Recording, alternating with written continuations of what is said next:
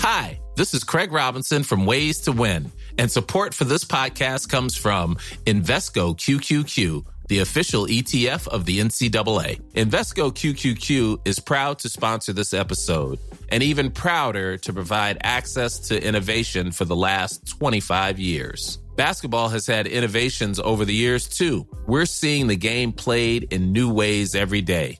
Learn more at Invesco.com/QQQ. Let's rethink possibility. Invesco Distributors, Inc.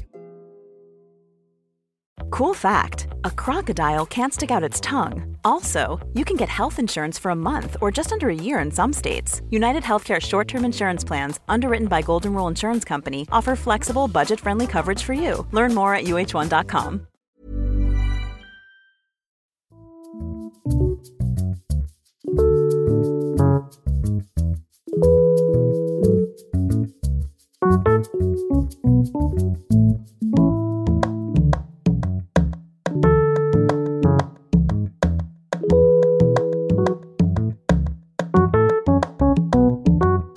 Ja men visst, du lyssnar på Sinnessjukt med mig Christian Dahlström och det har blivit dags för andra delen av min intervju med psykiatrikern Anders Hansen där vi pratar om ADHD och framförallt om fördelarna med den diagnosen.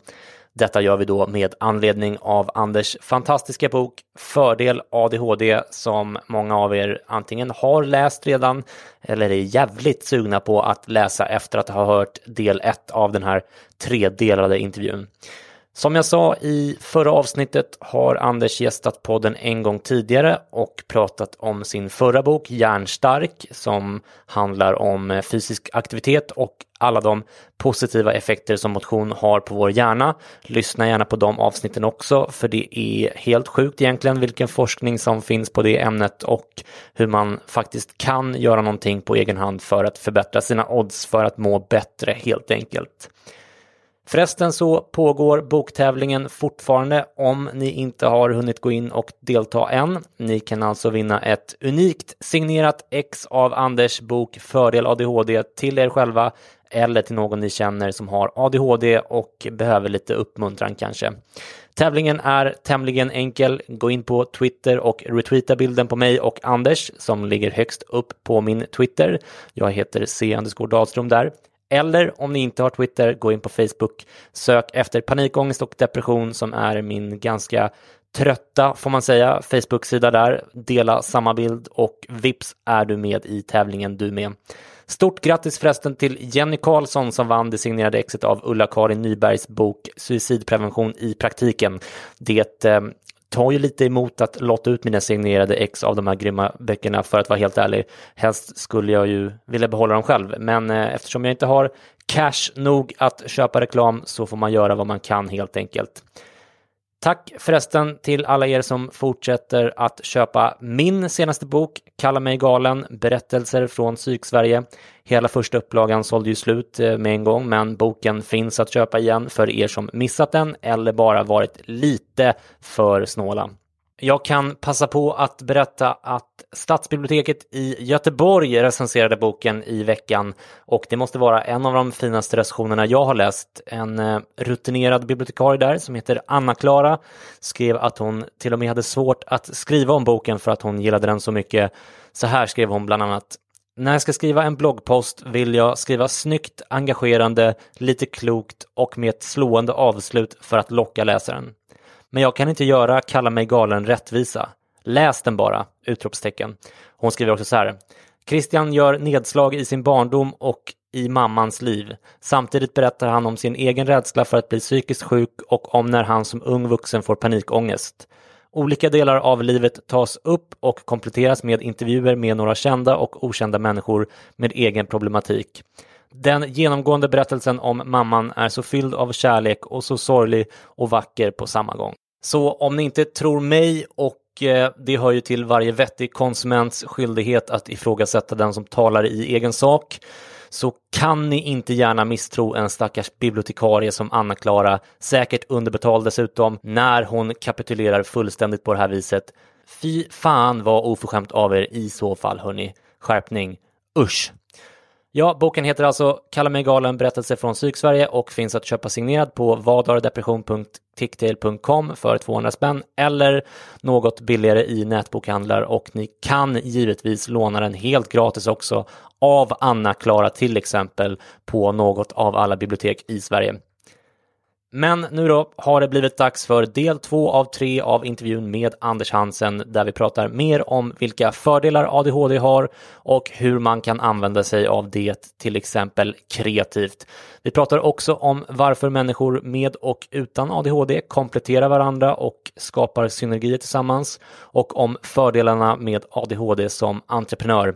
Men också om en superakademiker med ADHD, nämligen Nobelpristagaren i fysik Michael Kosterlitz. Dessutom frågar jag ifall ADHD-mediciner hämmar kreativiteten eller inte. Vi pratar lite om fenomenet hyperfokusering och hur man kan använda sig av det med mera.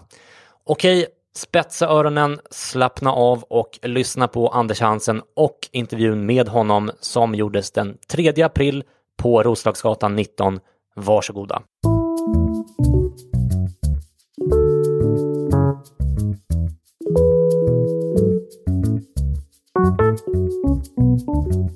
Men även som är temat på boken då, även i dagens samhälle kan det ju vara en fördel med de här ADHD-symptomen. Till exempel när det handlar om kreativitet, som du ägnar ett helt kapitel åt i boken.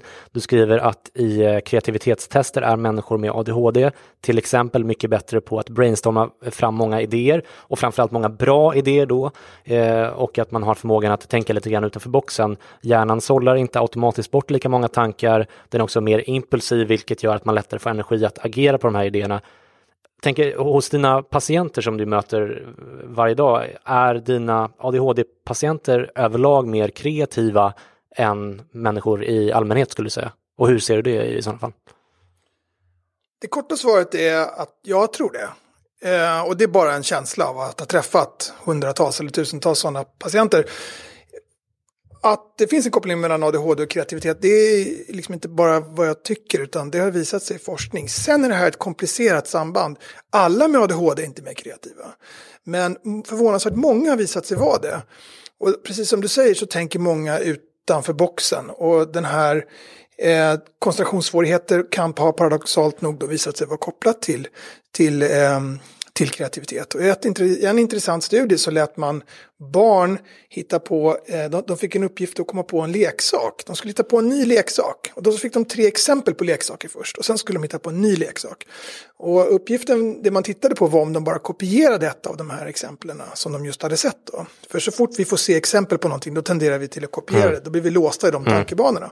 Och det man såg då, det var att barn med ADHD hade lättare för att bortse från de här exemplen och komma på något nytt. Och det är ett tecken på att de är mer kreativa. Så att, sen kan det vara så att en del som har ADHD, de har så svåra problem med koncentrationen, så en kreativ process innebär inte bara brainstorma fram en del än det andra, utan man måste ju fullfölja saker, välja ut en idé och sen följa den framåt då liksom.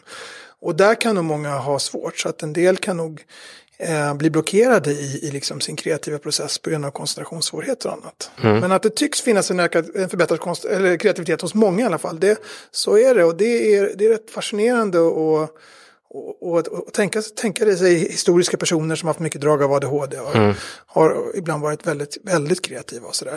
Så att jag ska inte säga att alla är mer kreativa, men många är det. Och dessutom är det väl så också att huvudbudskapet här är ju ett ganska härligt på sätt och vis, att liksom, det här med att människor kompletterar varandra på något sätt, att vi har olika egenskaper som liksom vi hjälps åt, så blir det synergieffekter och så vidare, och då kan man ju tänka sig att, för precis som du säger så finns det ju en annan sida av kreativitet också, att man kan koncentrera sig länge, att man kan fullfölja saker, att man väljer rätt idéer och så vidare. Och då kan man ju tänka sig att det vore bra att para ihop en människa med ADHD med en kanske mer kameral figur som kan stå för struktur och uthållighet. Och som jag förstår det så är det exakt det man ser i olika kreativitetstester också, att när man blandar de här grupperna så funkar det ännu bättre. Exakt. Är det så? Precis, så exakt så att har man för många med de här dragen då, ADHD kan innebära att man är energirik naturligtvis och får ha mycket idéer, tänker ur boxen, kommer med den ena idén efter den andra så att säga. Har man flera sådana personer i en grupp, då blir det kaotiskt, då blir det inget gjort. Har man ingen sådana, då blir det ingen dynamik i det. Så det bästa verkar vara att man har någon som har de idéerna. Så har man någon som är mer systematisk, som strukturerar, som kan välja ut, nej det där ska vi göra, de där ska vi inte fokusera på och så vidare.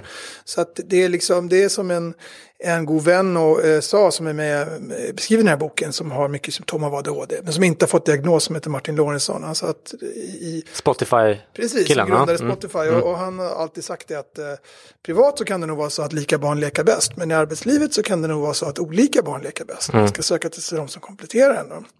Och Martin är intressant, för han har fick förfrågan ända sedan han var liten om han hade ADHD, och de tyckte han skulle utredas och sådär. Han är född i slutet på 60-talet, så då var det ganska ovanligt då. Och han har liksom bara använt fördelarna han fått av det här i form av kreativitet, starkt driv och så vidare.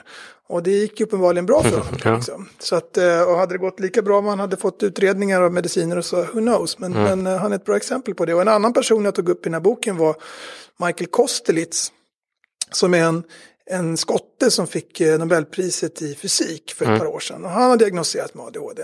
Och han är en fascinerande person, för han var dålig i plugget. Tyckte inte det var roligt. Och så hittade han sin stora hobby, och det var klättring. Och det blev han jätteduktig på. Han var en av de bästa i Europa och har namngett olika leder och sådär. Och sen, det var liksom den enda gången han blev tillräckligt koncentrerad. Det var när han var på en bergsvägg då. Sen hittade han sin andra stora passion här i livet, och det var fysik. Och det blev han ju också jätteduktig på i och med att han fick ett Nobelpris i det. Och hans son diagnostiserades sen med ADHD, och då utreddes han själv och fick så småningom medicin och så. Och han har berättat att liksom, administrativa uppgifter blir han totalt uttråkad för. Han klarar inte av det, han bara struntar i det. Så allt sånt fallerar. Men han har den här enormt kreativa ådran i sig och kan hyperfokusera när han verkligen gör sin grej. Och det här betyder inte att alla som har ADHD kan bli Nobelpristagare, naturligtvis. Men på samma sätt som att alla människor kan inte bli Nobelpristagare. Men det betyder att det handlar inte om intelligens, utan det handlar om att hjärnan funkar lite annorlunda hos vissa individer. Anledningen till det är förmodligen rent evolutionär. Och jag tror att många av de här talangerna ibland missas. Att de här personerna får inte utväxling på sina sidor i skolan och sådär. Och därför att det har varit lite grann one size fits all. Det är säkert bättre nu än det var tidigare. Men när jag växte upp så tror jag att det hade gått väldigt risigt för en i skolan om man har haft mycket ADHD-symptom.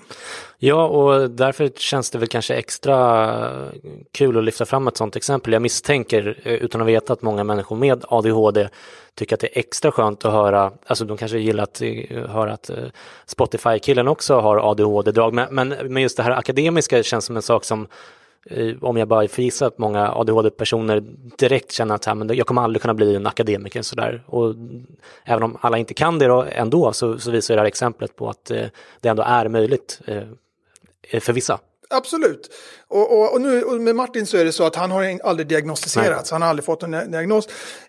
Men det viktiga är liksom att det är många kulturpersonligheter som har berättat om ADHD och sportpersonligheter. Och det är toppen. De har varit bra exempel. Men det är också viktigt att veta att bara för att man inte är atletisk eller intresserad av att spela musik eller spela teater eller så och har ADHD, så kan det ändå finnas fördelar så att säga. Och det handlar inte om intelligens. Liksom. Det handlar om att kanske sätta sig själv i situationer där man mer får utväxling för sina talanger. Ja, och du har redan varit inne på det lite grann här, men du skriver mycket i boken om att både skolan och arbetslivet gynnar den här mer strukturerade människan och sådär, och därför passar ADHD-personer överlag sämre. På vilket sätt kan man se det i skolan respektive i arbetslivet, tycker du? Ja, det är på en mängd sätt. Jag menar, den som har stora koncentrationssvårigheter, impulsivitet och hyperaktivitet kommer ju att fallera ofta i skolan, så är det ju liksom. Problemet om det går dåligt i plugget, det är ju att det är första gången man mäts med andra människor. Och presterar man dåligt då, så är risken att det är ett livslångt dåligt självförtroende. Jag tror att när man går i skolan så kan man inte välja så mycket, utan då är ju skolan vad den är liksom. Det är ju lite one size fits all, eller har varit i alla fall. Och en anledning till att diagnosen har varit vanligare bland barn, ADHD-diagnoser, det kan nog ha varit att i skolan kan man inte förändra allt för mycket. Som vuxen kan man välja hur man vill leva sitt liv. Har man mycket av de här dragen så behöver man inte jobba som revisor. Liksom. Då kan man hitta andra sätt att få utväxling på dem. Jag kommer att tänka på bara nu att jag läste en bok för väldigt länge sedan som skriven av Susan Cain som handlar om introverta och extroverta människor. Och där skriver hon bland annat om det här med att både arbetslivet och skolan har blivit mer att man jobbar i grupp och att man sitter, man vänder bänkarna mot varandra, man har öppna kontorslandskap och sånt där istället för enskilda små kontorsrum som man har haft i mycket större utsträckning tidigare. Jag bara tänker att det är spontant att det kanske inte heller spelar människor med ADHD i händerna på något sätt, att det blir mer distraherande moment. Ja, för vissa kan det nog vara det. Jag har förstått det som att skolan är mer att man ska fungera som en projektledare nu och sådär, och den betonar inte lika mycket kunskapsinlärning och det kanske är motiverat för att tabellinlärning och så, det kan man ändå få på Google. Men det är inte riktigt så enkelt. Vi kan inte ersätta kunskap med Google. Vi behöver viss grundkunskap för att kunna förhålla oss till världen. Liksom. Så det här är en jättekomplicerad fråga, men jag kan mycket väl tänka mig att det kan ligga något i det. Vi har fler frågor om skolan bland lyssnarfrågorna i slutet, så vi återkommer till det då. Men en annan fråga kring kreativitet som du tar upp i boken, det är ifall ADHD-mediciner hämmar kreativiteten eller inte. Och som jag förstår det så har du exempel på egna patienter som har slutat ta sina mediciner för att de upplever att de just hämmar kreativiteten. Men också patienter som tvärtom tycker att de lättare får eller att det blir lättare att kanalisera sina idéer med hjälp av de här medicinerna. Varför tror du att det kan vara så olika från person till person? Och vad är vanligast av de två om du skulle gissa? Ja, det är en bra fråga. I forskning så tror jag inte man har kunnat visa att medicinerna gör en mindre kreativ. Och det är inget som tyder på att de skulle kunna göra en mindre kreativ, alltså beståendet men så att säga, påverkar kreativiteten under lång tid, utan det är när man tar medicinen i så fall. Men jag har sett patienter som har, precis som du säger, som har slutat ta mediciner för att de tyckte att de blev mindre kreativa, mer repeterande, strukturerade, men det blev mindre unikt på något sätt. Det blev en musiker som jag hade, som slutade ta medicinen av den anledningen. Men andra har sagt, som har haft så stora problem med koncentrationen, så när de väl har tagit medicinen, då har de fått utlopp för sin underliggande kreativitet. Innan dess så blev det bara kaos. Så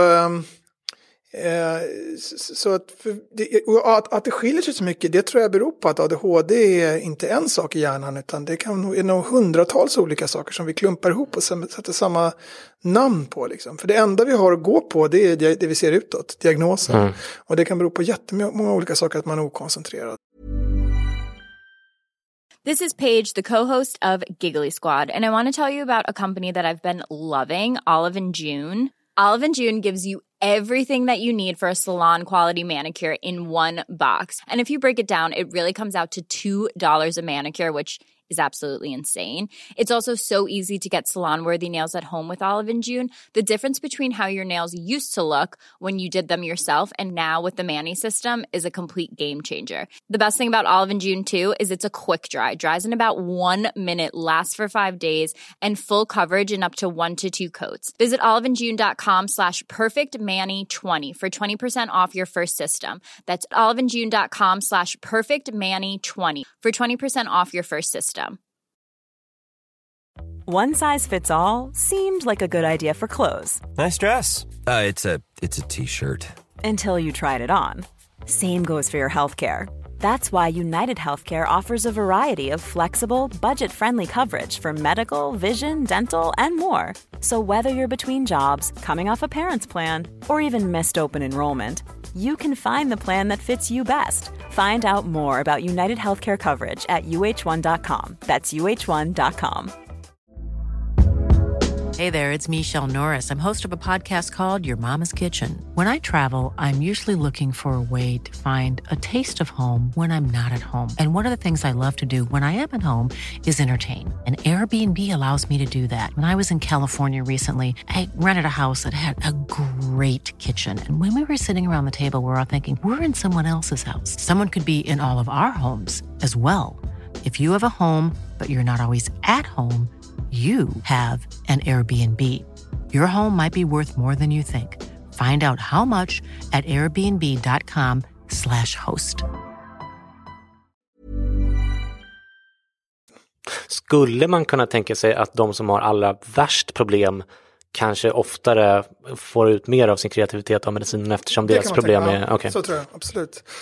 Och de personerna som har störst problem, jag tog upp en sån person i boken, en kvinna som jag hade som kom och som jag visste när jag skakade hand med henne när hon kom in i rummet att hon har så mycket ADHD som kokar över. Jag visste det direkt. Vi utredde henne, hon slog i botten på alla tester i princip. Hon fick medicin och hon kom tillbaka som en ny människa. Hon var helt förändrad. Hon hade suttit i fängelse och det var missbruk och det var elände hela livet.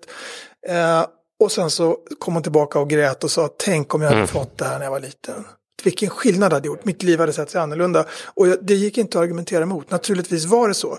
Så det är sådana som hon som måste få hjälp. Det är det som, och problemet är att om de då får höra att ja, men ställ dig i kö, det är 20% av befolkningen som har diagnos. Då hamnar de i skymundan. Och det är precis det som har gjort när så många, det som har hänt när så många har sökt. Att väntetiderna på de här utredningarna är jättelånga. För att det är så många som står i kö på. Och ibland flera år långa väntetider. Och det kan ju, går man i gymnasiet så kan ju flera år vara fullständigt livsavgörande. Gud ja.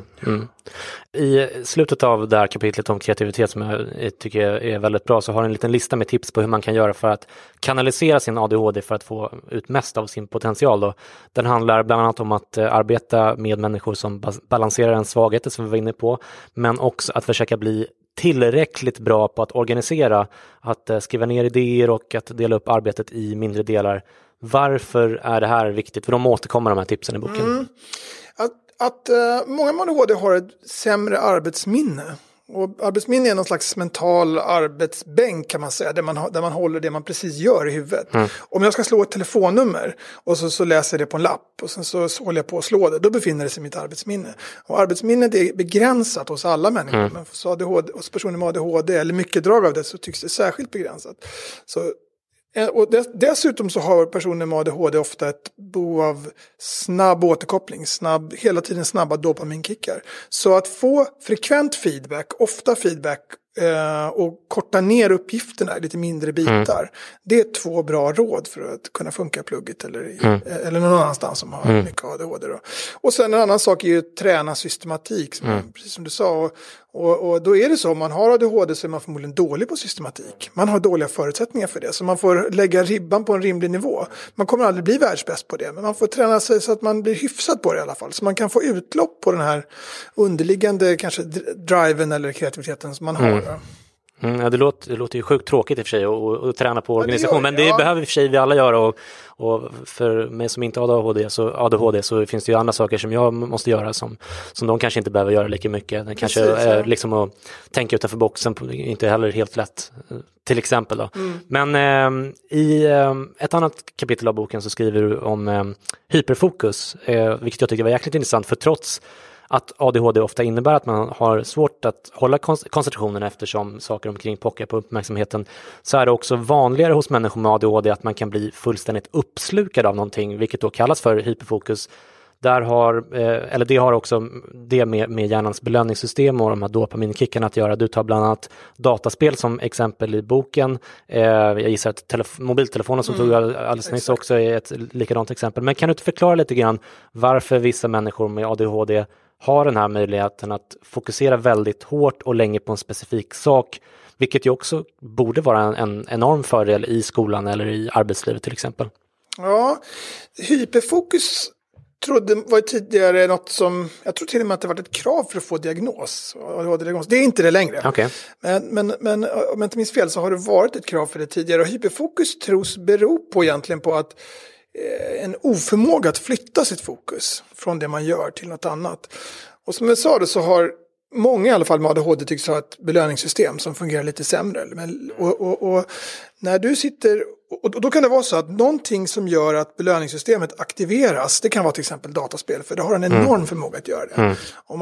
Då kanske det bara är dataspelet som gör att man får tillräcklig aktivitet i systemet, alltså belöningssystemet, för att man ska fokusera sig på det så att säga. Och då blir man sittande där framför spelet timme efter timme efter timme. Och när sen mamma eller pappa kommer in i rummet och ropar på att man ska äta, då måste det skapa tillräcklig aktivitet i belöningssystemet för att man ska skifta sitt fokus från spelet till mamma eller pappa, eller vad det nu kan vara. Om man då så att säga har ett belöningssystem som är ofullständigt aktiverat eller mer lågaktivt så kanske man inte kan flytta det här fokuset. Man blir kvar i spelet för det är det enda som håller systemet uppe så att säga. Som drar igång belöningssystemet tillräckligt mycket. Resultatet utåt av det blir hyperfokus, men i grund och botten så handlar det kanske om en oförmåga att flytta fokus.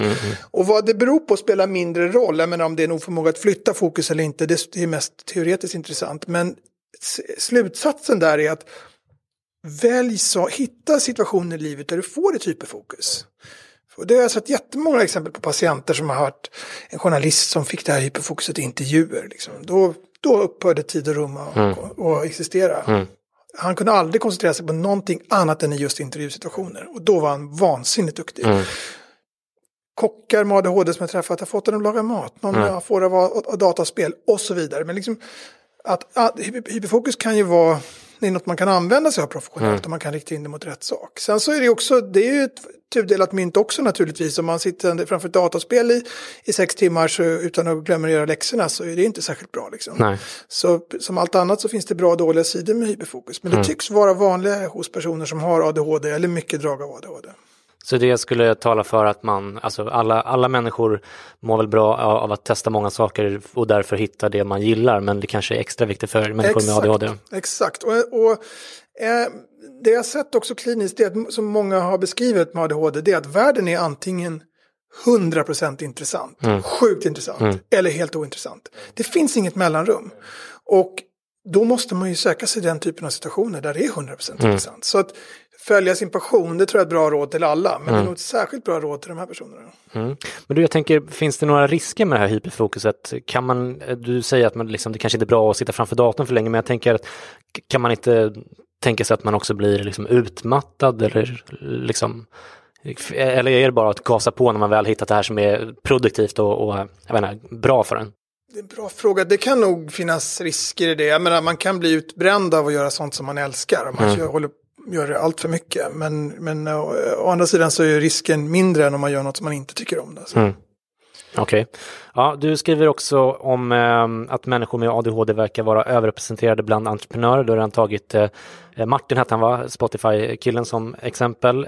Otålighet, hög energinivå, oräddhet och en tendens att trotsa auktoriteter och traditioner är några egenskaper som ofta är förknippade med ADHD och som kan vara till ens fördel som entreprenör. Och förutom att det verkar finnas ett fastslaget genetiskt överlapp mellan ADHD och entreprenörskap så skriver du att du själv slås av hur många av dina ADHD-patienter som är entreprenörer. Vad är det de berättar för dig om sitt entreprenörskap? Är det just de här egenskaperna som du nämner som de själva tycker är till deras fördel som gör att det är bra eller att de trivs med entreprenörskap och det går bra för dem? Ja, det är någon slags rastlöshet och hela tiden vilja vidare som jag ser hos patient efter patient efter patient. De är inte nöjda med saker och ting som det är statiskt utan de vill vidare. Liksom. Och det rätt kanaliserat kan ju vara dels en enorm drivkraft då, men också och leda till att man blir duktig entreprenör. Precis som du sa så är det så. Det är jättesvårt att studera genetik bakom entreprenörskap. Alltså vilka gener gör att man blir entreprenör. Det är naturligtvis många gener och det är också miljön naturligtvis. Men man har trots allt hittat en del gener som är vanligare bland individer som väljer en mer entreprenöriell bana. Och flera av de generna är också kopplade till ADHD. Så det verkar faktiskt finnas ett genetiskt överlapp då.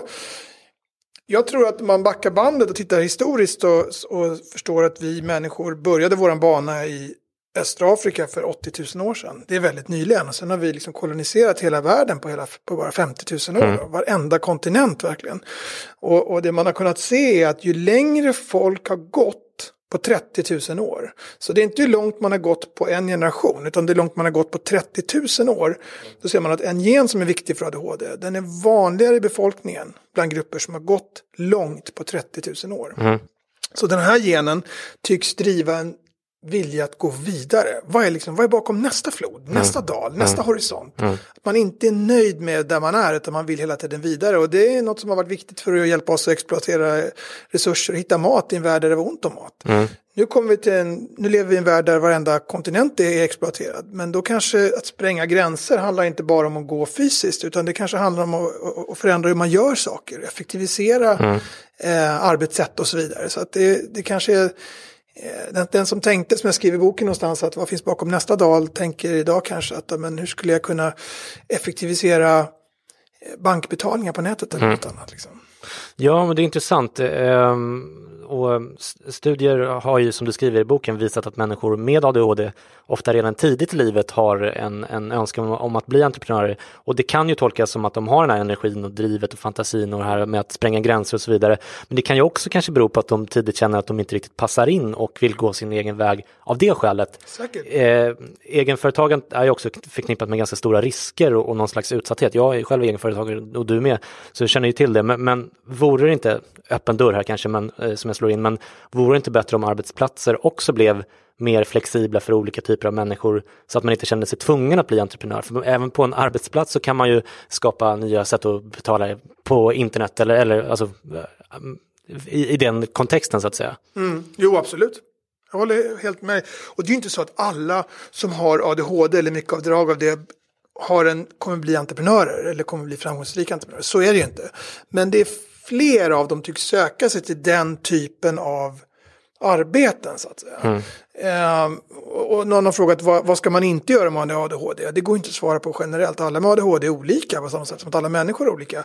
Men uppgifter med för hög krav på detaljrikedom, väldigt systematiska uppgifter där man gör en och samma sak repetitivt som att vara revisor. Det kanske inte är så lämpligt då, oftast.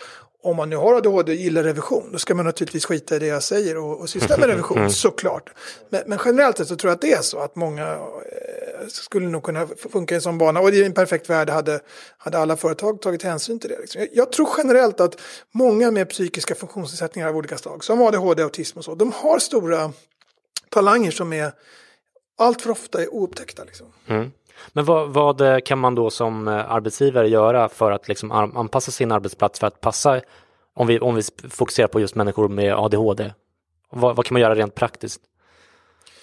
Det är en bra fråga. Jag tror på de här samma råd som i skolan, att kanske flexibla uppgifter, placera folk i grupper där deras talanger kompletteras med helt andra talanger. Så att man har någon som stoppar in någon som har mycket drag av ADHD med någon som har mycket som är väldigt bra på systematik och kan liksom plocka ut inte 10 idéer utan den här ska vi köra på, så systematiskt arbeta med den. Är det kanske mer flexibla, alltså även typ arbetstider och vart man arbetar någonstans, alltså flexibilitet i stort eller? Säkert, absolut. Det är en bra poäng och kanske kunna arbeta på olika platser och sådär. Det är väldigt svårt att generalisera med tanke på att alla arbeten ser olika ut och alla människor ser olika ut. Men bara ha en ökad kunskap att de här personerna ofta har talanger som man missar. Det tror jag är en början i alla fall. Ja, där hade ni del 2 av 3 av intervjun med den så trevlige och kunnige läkaren, ekonomen och bästsäljande författaren Anders Hansen. Om ni inte kan få nog av Anders så rekommenderar jag gärna hans och kollegan Simon Kjagas podcast Psykiatrikerna och givetvis avsnitt 88 och 89 av denna podcast där Anders också gästade och pratade om motion. Och självklart rekommenderar jag även Anders bok som ni har förstått vid det här laget, Fördel ADHD, som ni alltså kan vinna signerad på Twitter eller Facebook. Vadardepression.ticktail.com är adressen till min butik där ni kan köpa mina böcker. Surfa runt där ett par timmar så hörs vi snart igen. Sista delen av den här intervjun kommer i veckan någon gång tror jag. Tills dess hoppas jag att ni tar hand om varandra och att ni hör av er till bibliotekarien Anna-Klara och ber om ursäkt. Hon är skitledsen nu och jag tycker att det är väldigt synd. Kamma er hörni. Puss och kram tills vi hörs. Hej då!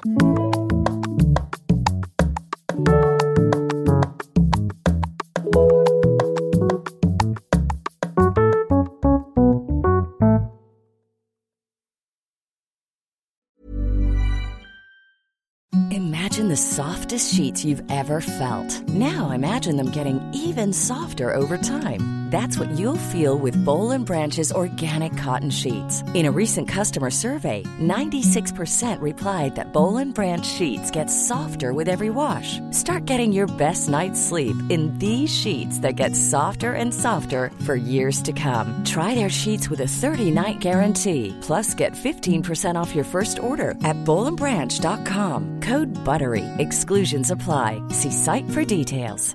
Hey, it's Paige DeSorbo from Giggly Squad. High quality fashion without the price tag. Say hello to Quince. I'm snagging high-end essentials like cozy cashmere sweaters, sleek leather jackets, fine jewelry, and so much more. With Quince being 50 to 80% less than similar brands. And they partner with factories that prioritize safe, ethical, and responsible manufacturing. I love that. Luxury quality within reach. Go to quince.com/style to get free shipping and 365-day returns on your next order. Quince.com/style.